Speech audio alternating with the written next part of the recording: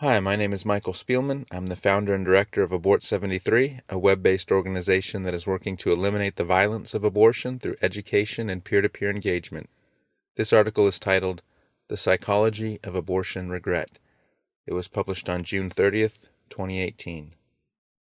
To date, Abort 73 has published more than 700 stories of abortion regret. We've also heard from upwards of 50 women who say they don't regret their abortion. But in almost 15 years of existence, Abort 73 has never heard from a woman who regrets giving birth. Why is that, do you think? Do such women not exist?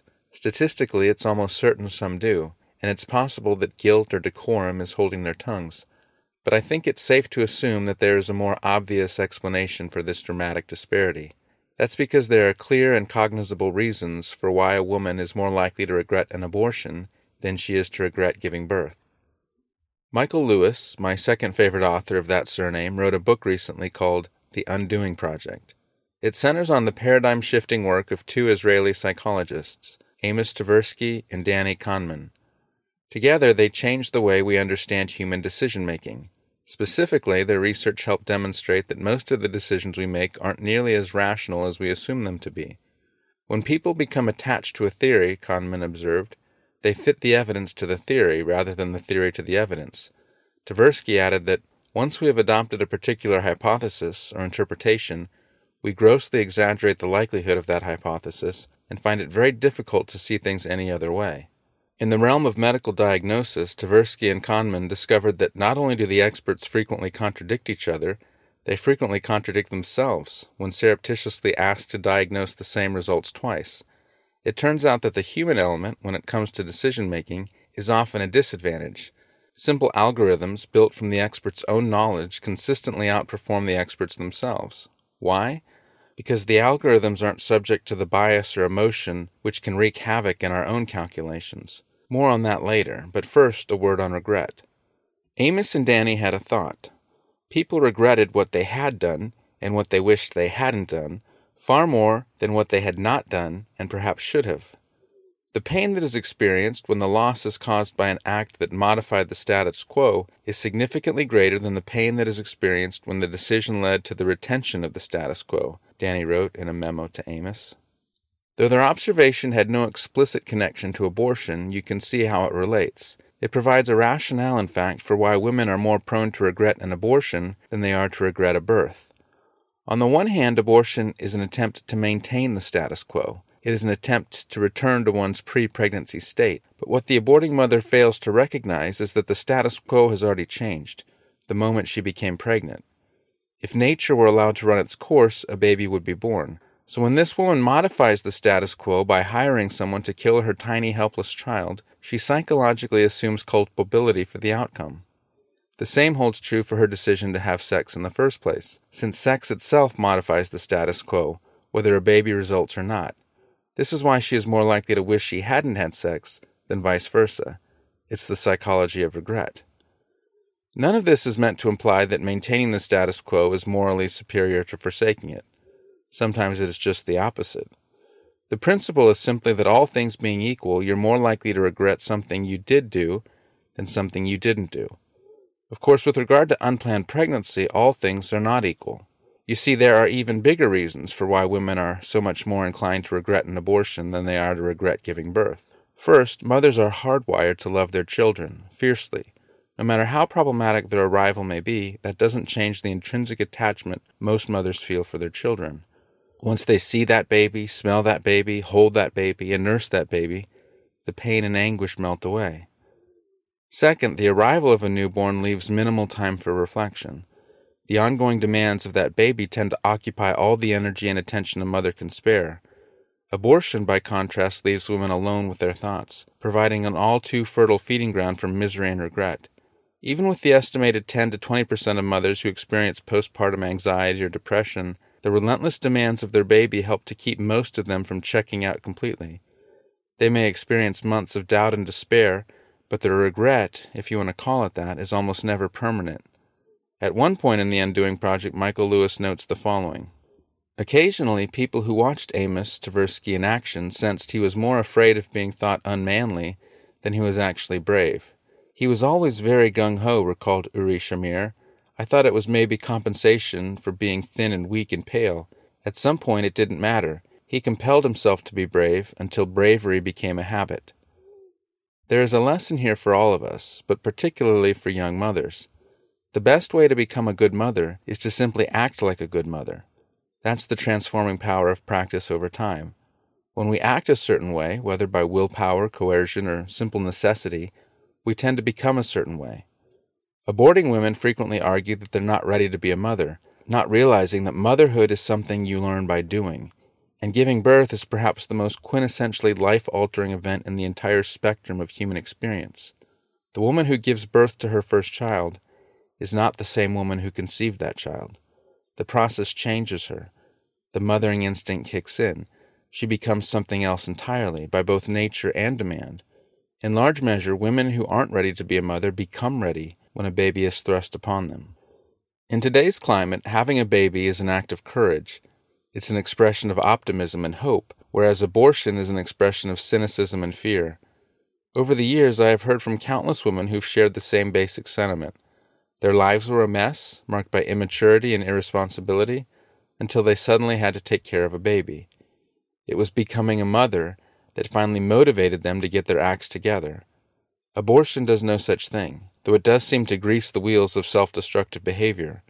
Just like Amos Tversky, when you act with courage, you eventually become courageous. But when you give in to fear, you simply become more of a coward. To some extent, all of our decisions are self-fulfilling prophecies, which is why we shouldn't be surprised to learn that the suicide rate is so much higher following an abortion than it is following a birth. Returning to the topic we began with, even if there is a significant number of mothers out there who secretly wish they'd had an abortion, their collective silence is telling. It would seem to indicate a recognition that expressions of birth regret could do serious psychological harm to a child. The self-censoring of these mothers, hypothetical though it be, is evidence that they love their children and would be unlikely to turn back the clock even if they had the chance. But what about all the proponents of abortion who don't self-censor for the psychological well-being of the unwanted children who might hear them? Even 42 years after being placed for adoption by her 16-year-old mom, Sharon Autry feels as if she must continuously justify her own existence. She wrote via email that every expression of public support for abortion feels like a gut-wrenching moratorium on her life. She expounds, "I'm the unwanted child. I'm the financial burden. I'm the too many beers. We have faces, souls, and names if we were given the chance to live. My self-worth is challenged daily because I hear the continual argument of why it wouldn't have mattered if I had been killed. I would have been killed, not mysteriously disappeared. How painful this all is." And then I named it, the feeling of unworthiness and inadequacy I felt my entire life. It's survivor guilt. Though I've been vocationally connected to the issue of abortion for 20 years, I don't know that I'd ever considered the ongoing impact its availability might have on those whose lives were rescued from the cusp of its menacing shadow. In the case of Sharon Autry, it's left her wrestling with the question of whether or not the output of her life has been good enough to justify the bestowment. This is a burden unbeknownst to most of us, reminding me of the iconic conclusion to Saving Private Ryan, when the dying Captain Miller exhorts the film's namesake to earn this. Said differently, you should have died, so you better accomplish something extraordinary with your life. That is a heavy burden to lay at a soldier's feet, let alone an adopted child's. The emergence of legal abortion has introduced a perverse cost-benefit analysis into our collective psyche, which seems to be leaking into other realms as well.